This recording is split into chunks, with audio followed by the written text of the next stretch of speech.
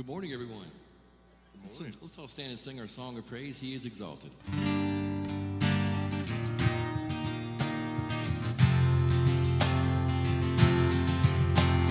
He is exalted, the King is exalted on high. I will praise him. He is exalted, forever exalted, and I will praise his name. For he is the Lord, forever his truth shall reign. Heaven and earth rejoice in his holy name. He is exalted, the King is exalted on high. He is exalted, the King is exalted on high. I will praise him. He is exalted, forever exalted, and I will praise his name.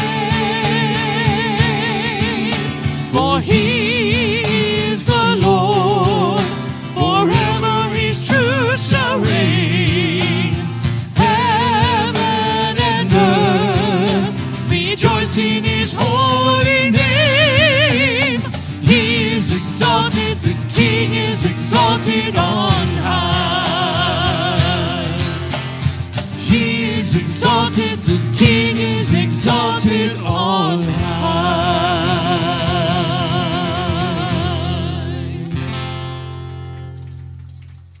Amen. Amen to that. Thank you. Be seated if you will. We want to welcome each and every one present today, and we welcome all those who are tuning in live as well.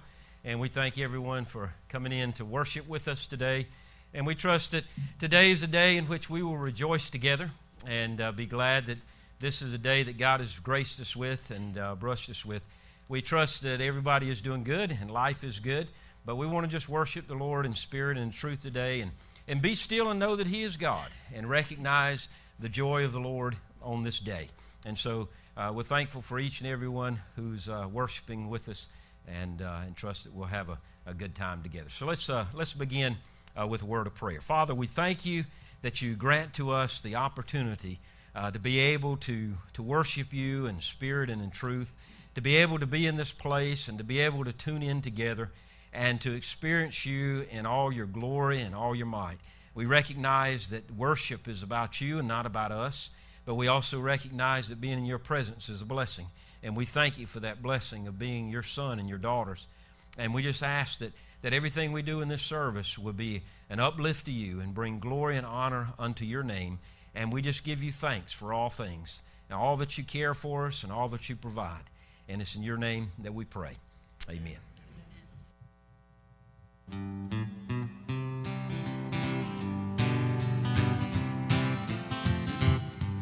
I once was lost in sin, but Jesus took me in. And then a little light from heaven filled my soul. Well, it bathed my heart in love and wrote my name above. Just a little talk with Jesus made me whole. Oh, ladies, Have a little talk with Jesus. ladies, Tell him all about our troubles. he will Hear our faintest cry.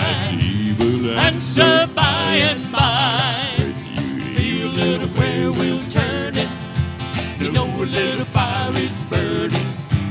Have a little talk with Jesus makes it right.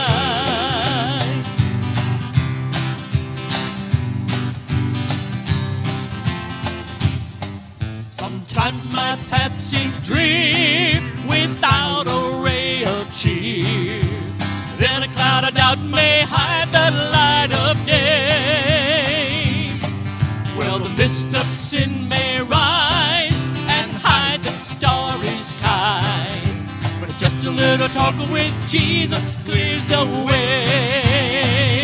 Oh, ladies, Have a little talk with Jesus. ladies, Tell him all about our troubles. he will Hear our faintest cry. he will Answer by and by. when you Hear a little prayer will turn it. You know a little fire is burning.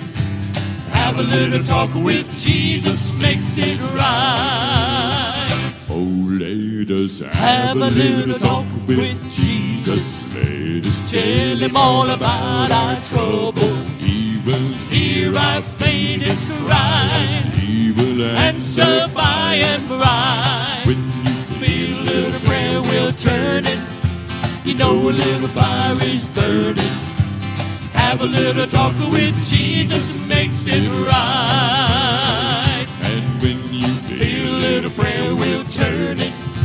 You know a little fire is burning.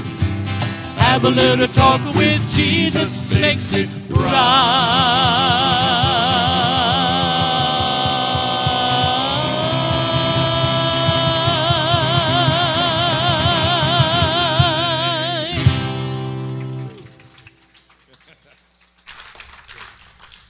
All right. Hope that gets your spirit moving, right?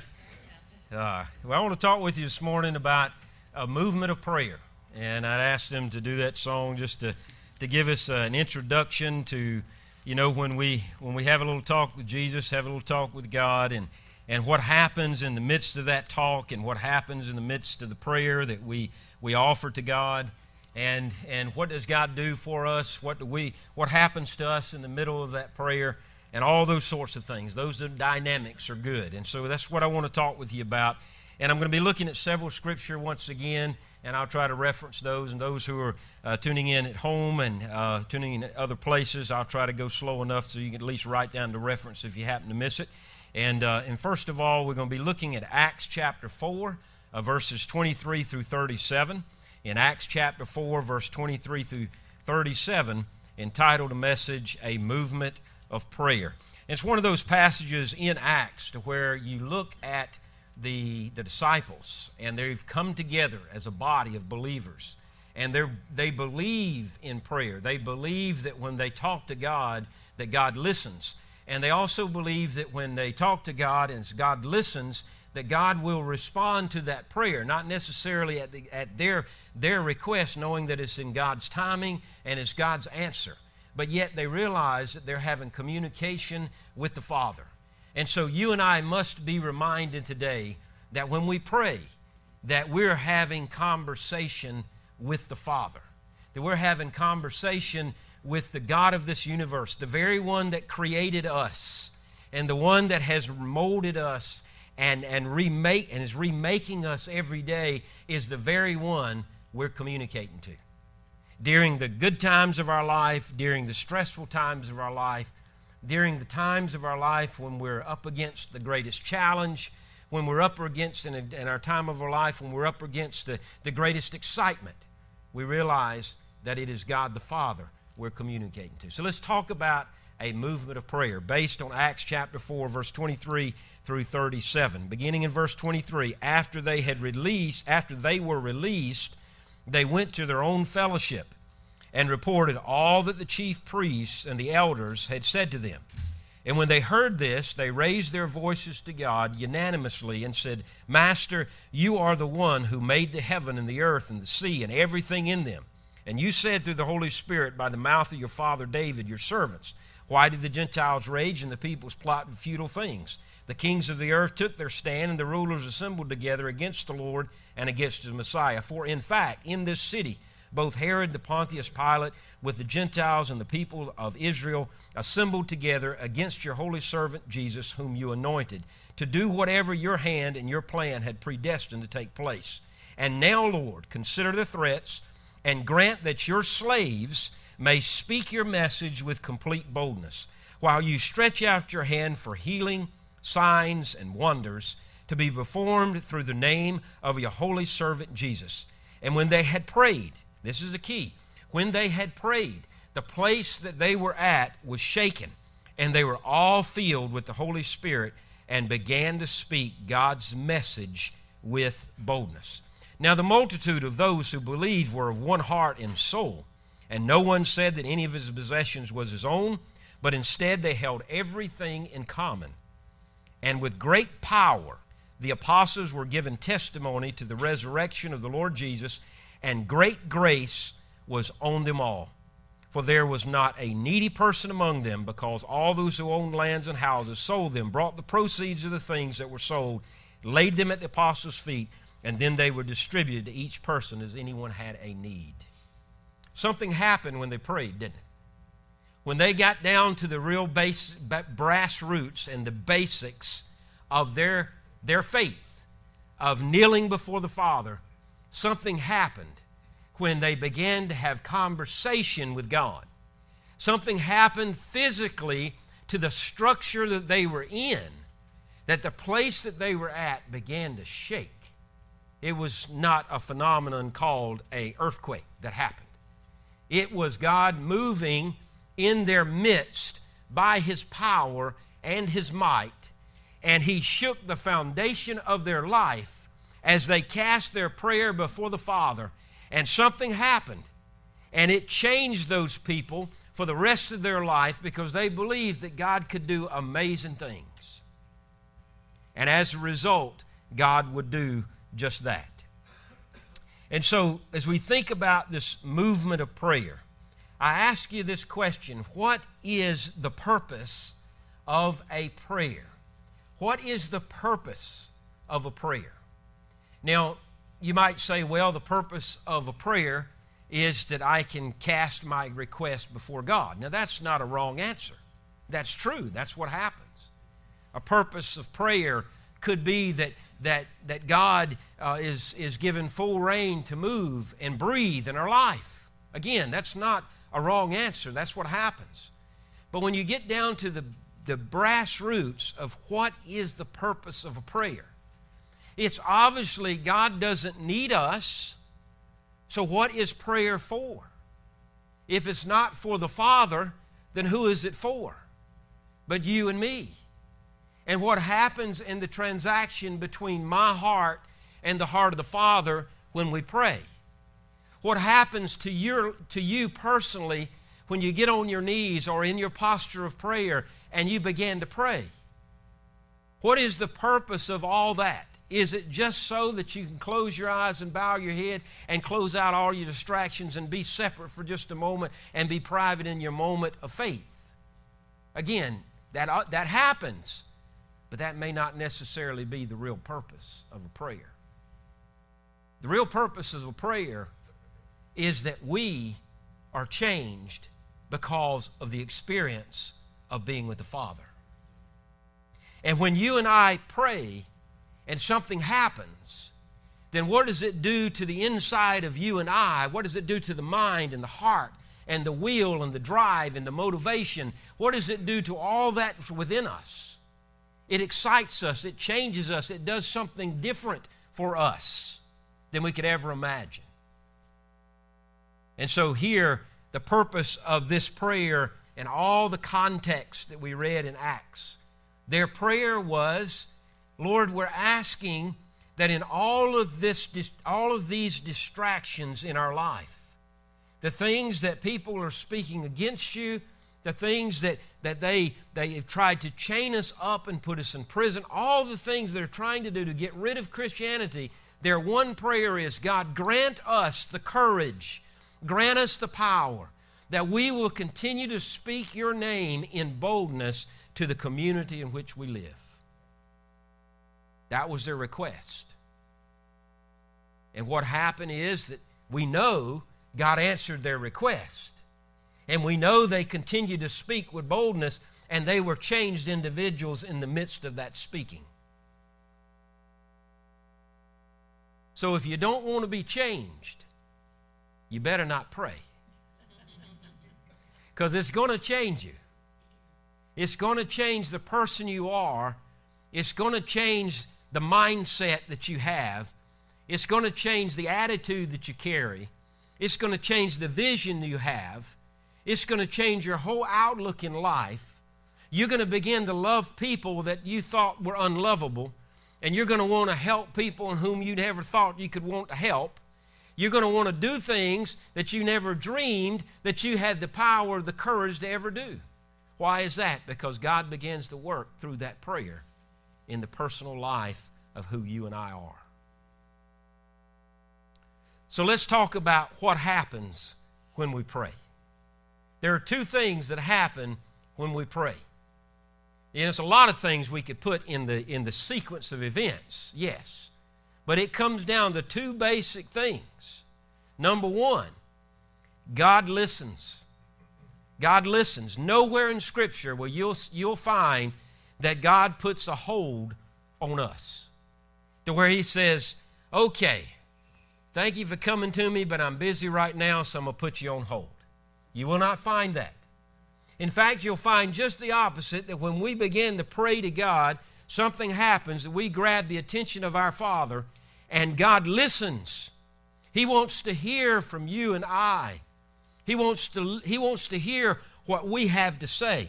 In fact, in Psalm 69, verse 33, in Psalm 69, verse 33, it says this, "For the Lord listens to the needy and does not despise His own who are prisoners." He listens to those who are needy.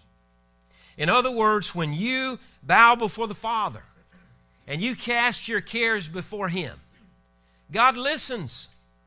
Now, there are times in my relationship, and it happens every day, it seems like, when Renee says to me, "Are you listening?" And I have to admit, yes, but no. I heard you speak, but I don't know what you said. You know, we've all been there. And it happens to each spouse. It happens to moms and dads with children. It happens in the work environment. When we're trying to multitask and do many different things, we're hearing, but we're just not listening. But it doesn't happen that way with God. When God hears us, He listens. He listens to your cry. He listens to your cares. He listens to what your heart is. And yet He's ready to do something in the midst of that listening that can change the person you are. God listens. I'm thankful that God hears me. There are times when I hope He didn't.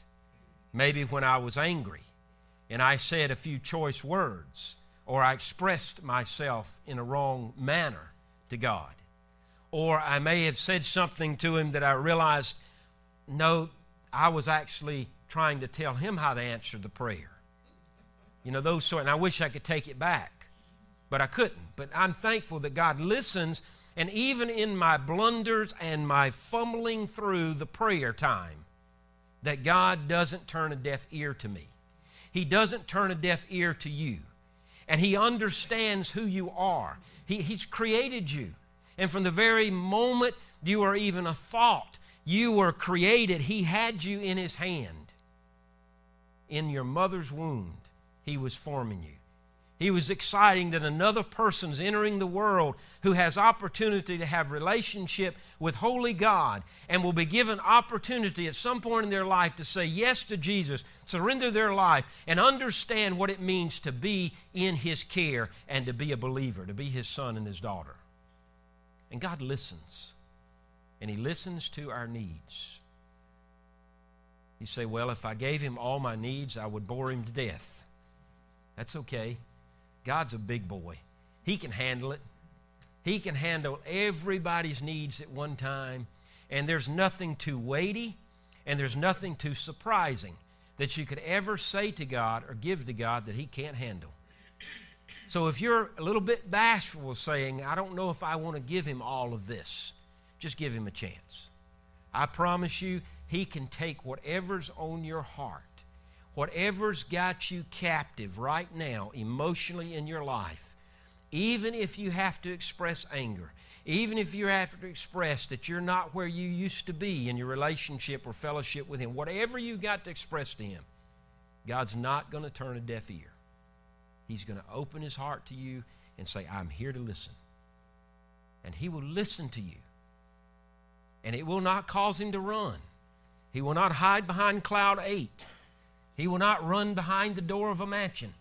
He will not run down the pearly gates, from the pearly gates or the streets of gold or the rivers of life. He will not run from you. He will invite you into His presence. So as Psalm 69 verse 33 says, God listens to the needy. Now in Psalm 32, verses 1 through 6, The second thing that happens is not only that God listens, the second thing that happens when we pray is that we become still. We become still.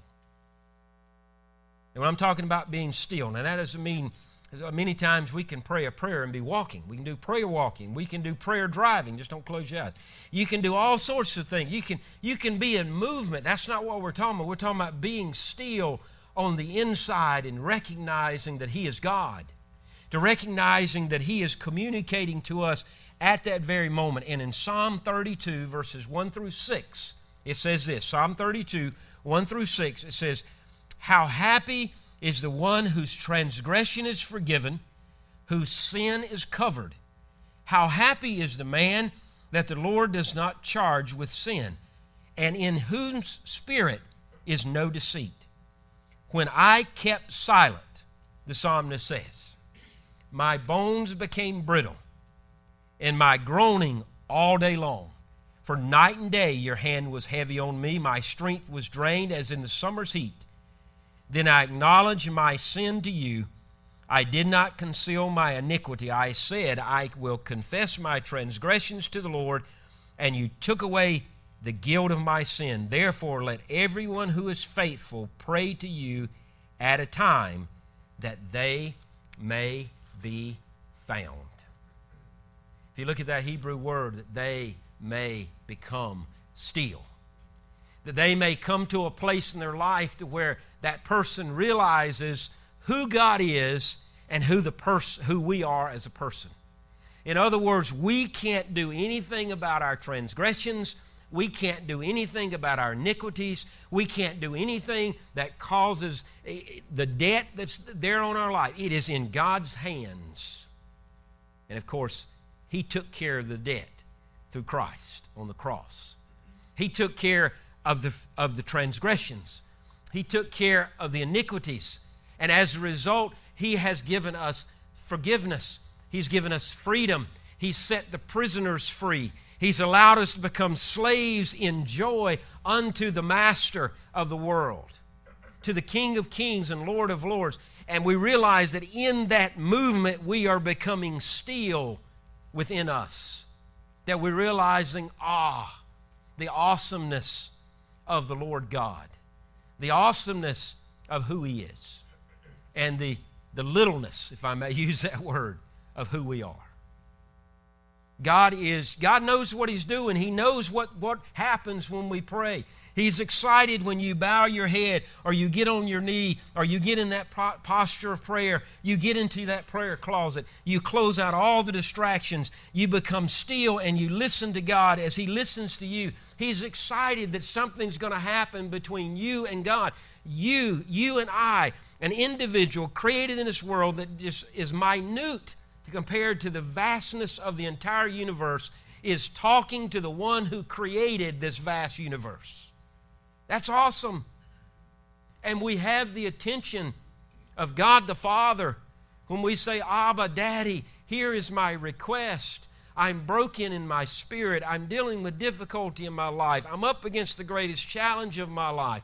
I don't know the decision I need to make. I don't know where I need to move to. I don't know what I need to do. I don't know what I need to say in the next move. So, Abba, Father, here I am." And something happens when we surrender and we become obedient and we become still and we're communicating to God the Father. So what happens when we pray? First of all, God listens. And second of all, we begin to listen and we become still. But what prayer will do? Let me talk to you about what prayer will do to you and me, to others around us, to the world in which we live. Again, these are not points that are profound, and they're not points that you're going to say, "Oh, I've never thought about that before." These are just reminders that each of us know deep down, embedded within our faith, that we know happens. But sometimes we need to be reminded as we get excited about when we pray to God. In Matthew chapter 17, in verses 20 through 21, it says this. In verse 20, And 21, because of your little faith, he told them, for I assure you, if you have faith the size of a mustard seed, you will tell this mountain, move from here to there, and it will move. Nothing will be impossible with God, because all things are possible with Him. However, this kind does not come out exception, but by prayer and fasting. What happens? What will prayer do? Number one, it changes the impossible. Now, if I go to the Appalachian Plain and I'm standing at the base there in Hendersonville, North Carolina, or I move towards the Great Smoky Mountains, Tracy, and I'm standing at the base of that mountain, and I look at the size of who I am compared to the vastness of that mountain range, it is impossible for me to pick that mountain up and to move it. It is impossible for that mountain to move in my strength and in my capabilities. Now, many years ago when I was a little boy, we used to travel from Georgetown, South Carolina, and go on vacation for a week and see all our family in Jackson, Tennessee, Memphis, Tennessee, on into Little Rock, Arkansas, and that's where my family, my mother's family, always lived. And I remember the day that my mom's mouth, and I heard her gasp of her air. We're driving straight through what used to be a mountain. We used to have to go through, get off there in Waynesville, North Carolina, head on up, and you had to kind of maneuver all the way around and up through Cherokee, all the way back down, 2.5 to 3 hour trip, going around the mountain, and to get back. And then all of a sudden, someone had an idea. Let's cut right through the mountain, and let's build an interstate. And let's just go right on through. And it was amazing that we no longer had to break up the trip in 2 days. We could drive it straight through in 12 hours instead of it being 16-hour drive to Jackson, Tennessee. My mom was dumbfounded that a mountain was there at one time and now it had been moved. We're not talking about tractors and trailers, and we're not talking about paving equipment. We're not talking about demolishing a mountain. We're talking about standing at the base of a mountain of the impossible, and we say to that mountain, move, and it moves. We're talking about the impossible, and prayer helps us to change the impossible. It's impossible for me to communicate to any person on the face of this earth and convince them of their need for Christ. It is impossible for me to do that. It's impossible for me to make that change, that is. But it is possible when we begin to pray for that person, that their heart becomes melted before God, that they see their sin, they see their need for God, and all of a sudden something happens. They get up from their knees and they realize that they are now a son or a daughter of God. The impossible just happened. From the impossible. God is a God who can take care of the impossible. It's impossible when you go into a cancer center and the doctor says you've got a year to live, and all of a sudden 10 years later you're a survivor of cancer and it still can't be found anywhere in your body. It's impossible for the doctors to take care of that, but it is possible with God. It's amazing what happens when the faith of a mustard seed begins to grow. Mountains move, people are healed, life is changed, and life becomes good, all because of one movement of prayer. When the heart of that child falls down before the Father, who is the creator of the world, and we cast our cares before Him, and we place all our needs into the Father's hands, and all of a sudden, the impossible becomes possible. Nothing because of what we've done other than just asking God to listen. And we get out of the way and become still. and we let Him do His work. Second of all, what will prayer do? It changes situations. It changes situations. You find in 2 Kings chapter 6, verse 15 through 17, it gives us understanding about some changes. And I didn't read that Acts. I'm sorry about that. I skipped over a passage of Scripture. In Acts chapter 16, going back to the thought, the impossible changes, in Acts chapter 16, verses 25 through 33, it says this: about midnight, Paul and Silas were praying and singing hymns to God, and the prisoners were listening to them. And suddenly there was a violent earthquake, that the foundation of the jail was shaking, and immediately all the doors were open, and everyone's chains came loose. And when the jailer woke up and saw the doors of the prison open, he drew the sword because he was going to kill himself, since he thought that the prisoners had escaped. But Paul called out in a loud voice, "Do not harm yourself, because all of us are here." And then the jailer called for the lights, rushed in, fell down trembling before Paul and Silas, and then he escorted them out and said, "Sir, what must I do to be saved?" So they said to him, "Believe on the Lord Jesus Christ, and you shall be saved, you and your whole household." And the Scripture goes on that the whole household was saved. They're all baptized together, and God did amazing things. What looked like the impossible there in a jail cell became possible because life was changed when God began to do His work. When Paul and Silas became still, God listened, they became still, God did His work, and prayer changed the impossible. Now in 2 Kings chapter 6, verses 15 and 17, we're talking about how God changes situations.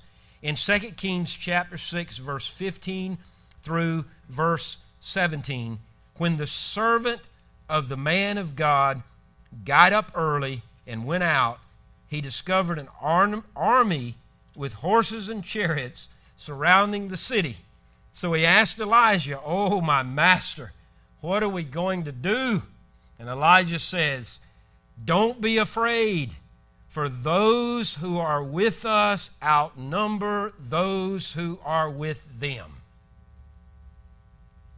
Prayer changes situations. Whether it be two people up against a 10,000 army, realizing Elijah had the vision to see beyond the visible, beyond the temporal. He could see into the eternal, and he could see the invisible, and he could see God at work all around him. Things began to happen, and God allowed those things to take place in their life to get them to the point where they knew they were surrounded, they knew they were defeated, they knew that they were trapped, they knew they were fortified by the enemy, and all of a sudden God changed the situation when Elijah says the people with us outnumber the people with them.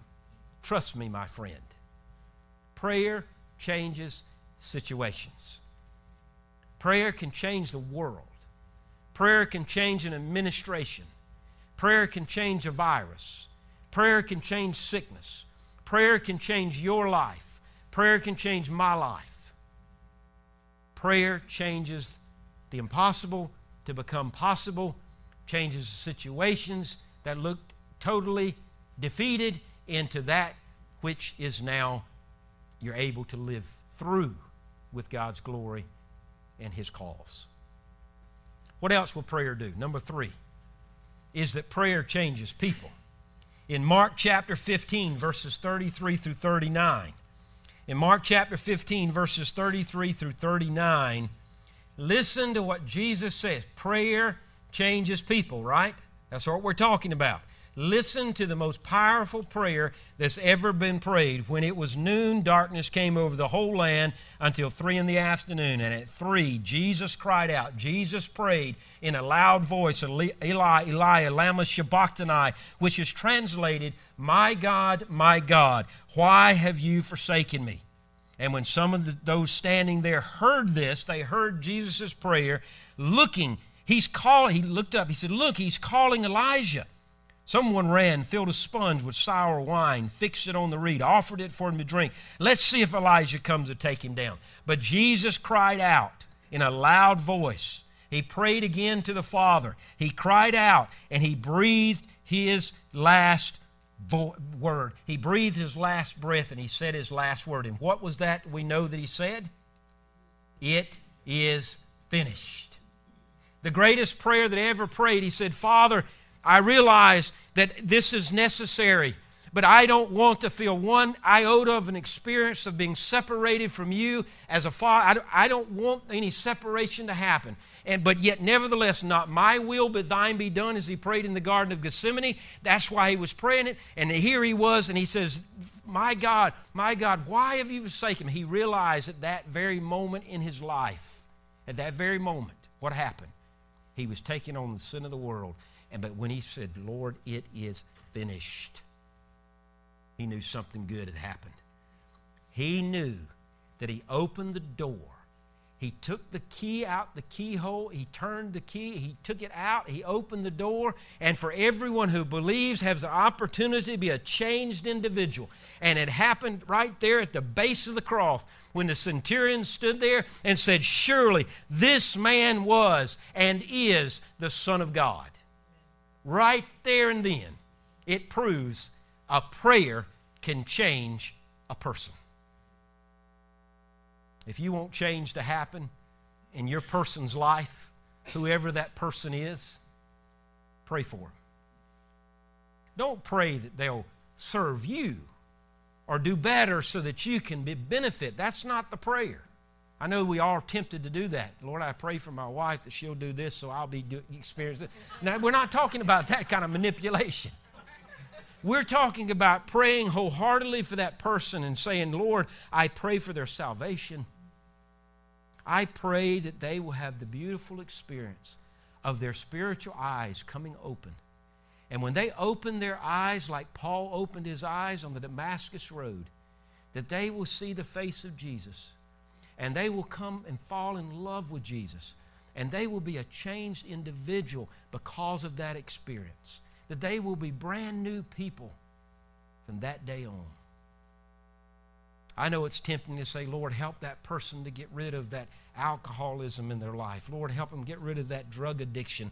Lord, help them get loosed of this, that, and the other. I know it's easy to pray those things, and it's a very strong concern of the heart, and we should pray those things. But many times it goes back to the number one need, that if the person opened their eyes and saw Jesus, Jesus would take care of all those other things. Because they'll realize the importance of giving it to God, and then they'll seek help, then they'll seek guidance, and then they'll be released eventually as they invite others into their life to relieve them. Prayer changes people. Years ago, I didn't know it at the time, but my grandmother had a long list. Those grandmothers in our life are wonderful ladies. I know we all have those wonderful grandmothers. And, you know, she never publicized it. She never said to me, I'm praying for you, son. She just had a list and she prayed.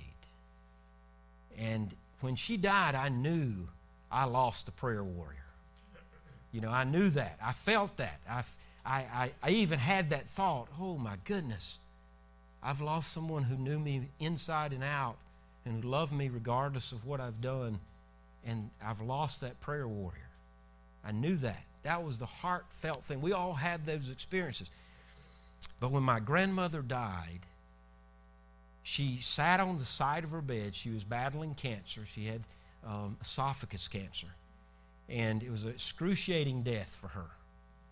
And she sat up on the side of the bed, and her sister was there tending to her bedside. She was very weak. She was just in the dying moments. But she had enough strength to sit up on the side of the bed for a couple of hours. Just as like she was if nothing was wrong. Asked her sister to hand her some paper and a pen. And she wrote letters to everyone in the family. Everyone in the family that was lost. Those who were saved, she didn't write us a letter. So when the letters were passed out, I was thinking, all right, I get my letter from my grandmother. And I didn't get a letter. And I couldn't realize why I didn't get a letter. until I was able to see someone else's letter and it made sense. Even in her dying moment, she was praying for the salvation of the lost family members of her life. Every one of them, including my father and my brother and sister, all those in line, all came to know Christ in due time. Beautiful. Prayer changes people. Don't ever think that your prayer doesn't go unanswered or unnoticed. God listens. He wants to have fellowship with you. As Mark 15 says, he had fellowship with Jesus even in his dying moment. It is finished. Keep praying until you can pray that same prayer. It is finished. Number 4 and last, this is the exciting part, is that prayer changes us. Prayer changes us. It's not just about the impossible. It's not just about changing the situations. It's not just about changing the people of our life, but prayer changes us. And in Psalm 139, I was trying to think of, there's several scriptures I could have went to, but one of them just jumped right back off the page at me. Search me, O God, and know my heart, and see if there be any wicked way in me. Test me and know my concerns, and see if there be any offensive way in me, and lead me in the way of everlasting. Search me, O God, and know my heart. Now, if you don't want change, then don't pray this prayer. You hear me? Now, I'm not telling you not to pray. I'm just telling you the negation of that is when you pray it, it's going to change you. I know that. Search me, O God, and know my heart. And see if there's anything within me, in my emotions, in my will, in my thoughts, in my drive, and all that's within me. If there's any concern you see within me, Father, I ask that you take that offensiveness that's within me and pull it out of me, so that I am led in the way of everlasting, that I am led on the path of eternalness, that I am led on the path of righteousness, that I am led on the path of your holiness. Search me, O God, and see if there's anything unholy in my life so that I can become holy in your sight. Now, God's not going to say, man, you're not ready for it. If I do what you just asked me, you're never going to put shoes on your feet again, because the power within you is going to blow them off every time you put them on. He's not going to say, I'm not going to answer that. If you fall before the Father and you reach out to Him, again, whatever posture you need to be in, whether you need to be on your knees looking up, or you need to be curled under praying down, or you need to be laying face down on the floor, or you need to be sitting under an oak tree, or you need to be sitting out there in the beauty of the ocean, wherever you are, pray that prayer. Search me, O God, and know me. Help me to know what you know. Help me to see what you see and begin to stir within me.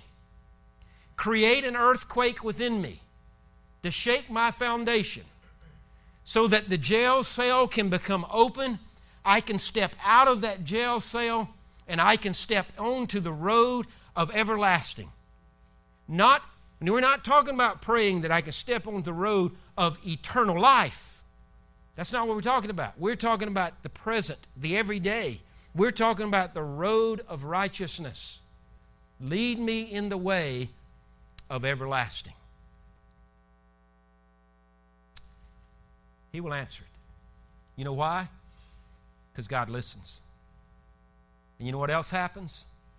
When He listens and we know it, and He's beginning to work within us, we become still. And God works anew all within us. That's exciting, Because we're going to rise from our knees or whatever posture of prayer, we're going to rise and we're going to be changed individuals. And something's going to happen to us that's going to change us for the rest of our life. I wish I knew the minister that went fishing that day over the gentleman out in the area of Williamsburg County who we had witnessed to this guy over and over. He put out in his little boat and he paddled out into the pond and he was all by himself, and he had been witnessed to over and over and over, point blank asked over and over, will you commit your life to Jesus? Will you let God change your life? Will you give Him your sin? Will you give Him your life? Will you be saved this day? And he'd always say, no, no, no, no, no. And on that day, that old retired minister happened to have a little boat, and he paddled on that same pond, and the two met in the middle. And they began to have conversation. And that older minister began to talk to him, and right there on that pond, he gave his life to Jesus. And he come rushing back to the parsonage where I lived, squilling his tires down the highway, sliding into my driveway sideways, and I knew something was wrong, and he just said, is the church open? I'm thinking, wow, I'm glad you're eager to go to church, but you know, it's already ended. And this is on a Sunday afternoon, Father's Day Sunday. And I said, sure, it's open. I never locked it. He took off, so I had to go see what was happening. And I gave him time, and as I walked in the door, there he was confessing his sin at the altar of God, confessing everything that he had ever done, crying out to God, asking Him to save him.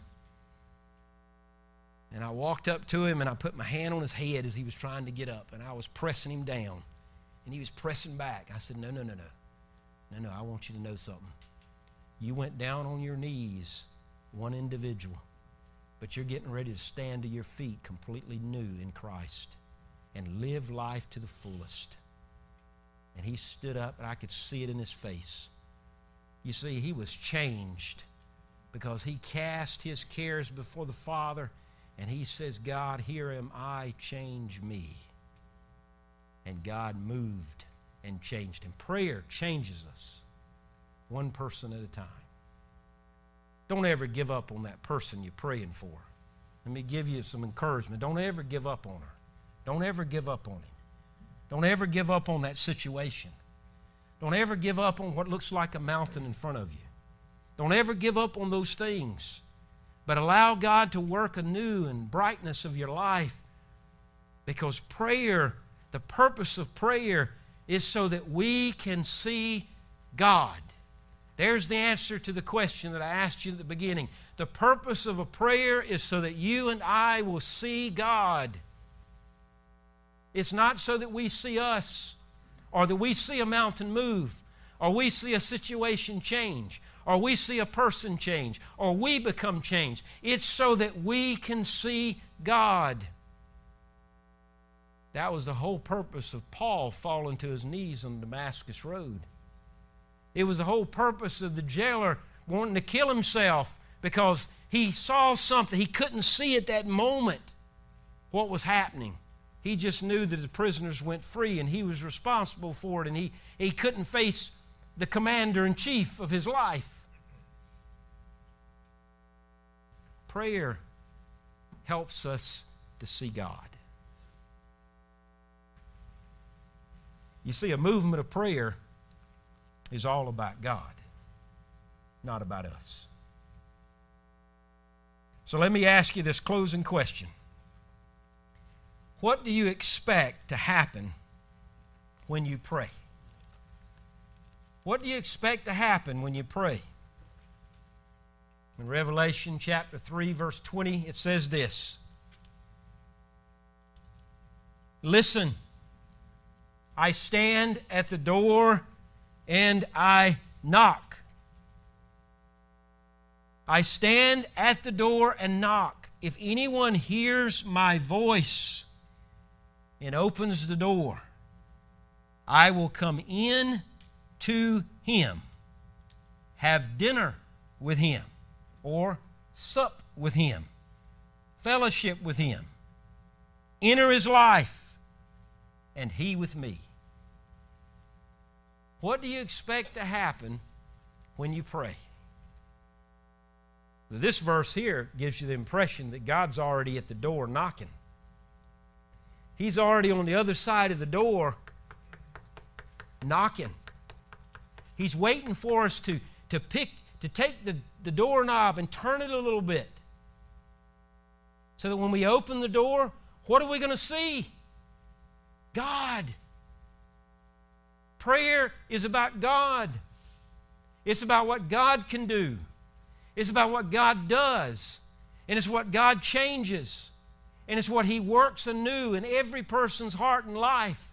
And He says that if you'll open the door, because we're not puppets on the string, He says, I'll give you the opportunity to make your own choice. If you'll open the door yourself, He said, I will enter in your threshold of your life. I will break through the exterior. I will hit the interior. I will change your DNA from the inside out. I will come into you. I will breathe life into you.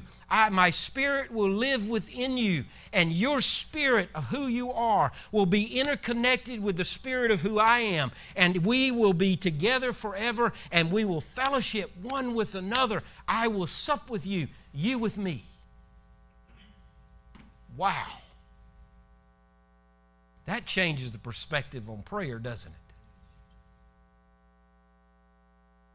I wish someone would take the congressional leaders by the hand and lead them through this understanding. The president, doctors, nurses, school teachers, administrations, wherever we go, churches, people, restaurants, waitresses, waiters, business owners, take them by the hand, help them to understand that we are at the door of something great. And if we open the door, something on the other side of the door is waiting to be seen that will change our life for the rest of our life. It will be a mind reorienting, character transplanting, liberating experience with the Lord Jesus Christ beyond description. That's what happens when we pray. Now, here in this message, one of two things is going to happen. You're never going to pray again, or you're going to be excited to go right into prayer as soon as we leave. And I think it's going to be the latter. God is a God who waits for us to call His name. Lord, Jehovah, whatever name, Yahweh, Christ, Messiah, Daddy, Elohim, on and on we go. Whatever name you call Him, He's waiting to hear you call His name. The great I am, as Moses learned at the burning bush. And He's waiting for you to turn the knob. Because He's not going to be, maybe He would like to stand behind a threshold and stand like this and go, boo. You know, like we do with children, boo. But I think He's there with the smiling face and the arms open wide, just anticipating, watching that knob turn just a little bit and say, oh my goodness, something good's getting ready to happen. Benji is finally turning the dad-blame knob that I've been trying to get him to turn for 20 years. And something's getting ready to happen when he opens that door and he sees my face, and he's going to see God. He's going to see me, and it's going to change him for the rest of his life. That's what happens when we pray. So do you need to spend some time in prayer today? Do you need to call out to the Father?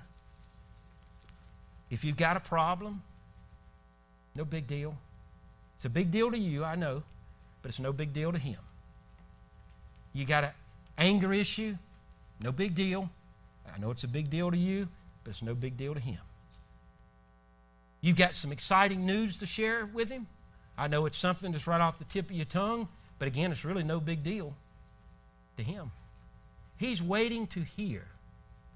The biggest deal there is, the biggest deal that you can give Him, and I can give Him, is when we turn that knob and we open the door, and there He is.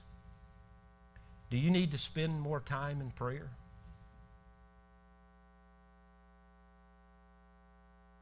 I'm not going to predict what's going to happen other than you will see His face. And something will happen. And I'll let you testify later as to what it will be. Let's pray together. Father, we stand at the other side of that door today. And we're hearing you knock so ever loudly. And we are so excited to turn that knob and open the door. Because we realize on the other side of that threshold is a new experience of blessing and freshness of who you are for our individual lives. Lord, we thank you that you are anticipating the turning of the knob and you're anticipating the change that will happen all around us. Not just the change of the impossible, not just the change of situations and the people, but the change that can happen in our individual lives. Father, thank you for receiving us, and thank you for listening as we cast our cares before you. Father, melt our heart before you. Call us to be your people with more excitement and joy and boldness and power. Call us to be a people representative of a kingdom in the midst of this minor kingdom, in the midst of your great kingdom. The kingdom of this earth will pass away, but your kingdom lasts forever. Father, thank you for allowing us to be your ambassadors every day and your priest every way. And it's in your name that we pray. Amen.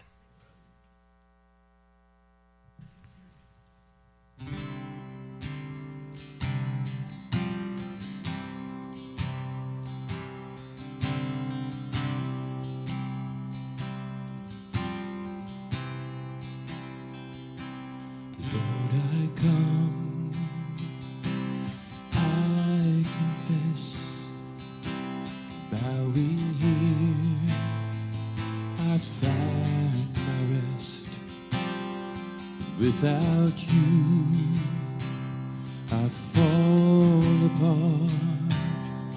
You're the one who guides my heart. Lord, I need you. Oh, I need you. Every hour I need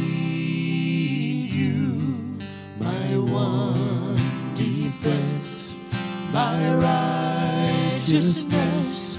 Oh God, how I need you.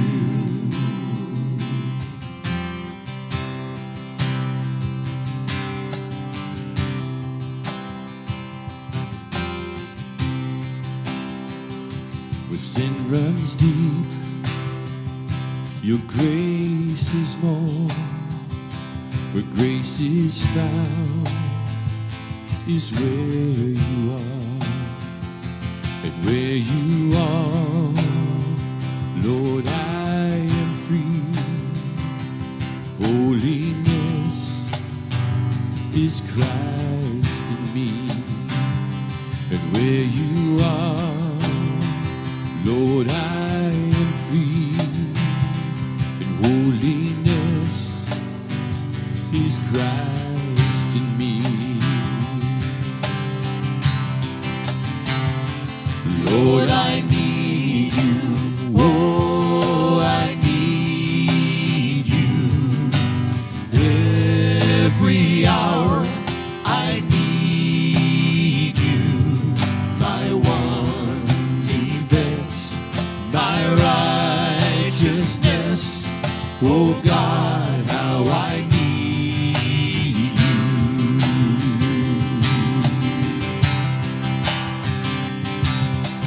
Teach my song to rise to you. temptation comes my way, and when I cannot stand, I'll fall on you. Jesus, you're my hope and stay.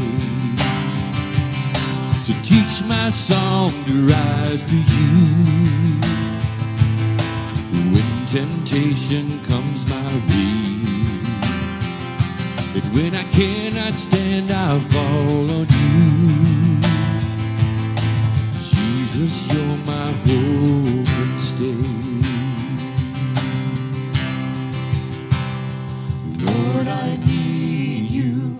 Oh, I need you. Every hour I need you.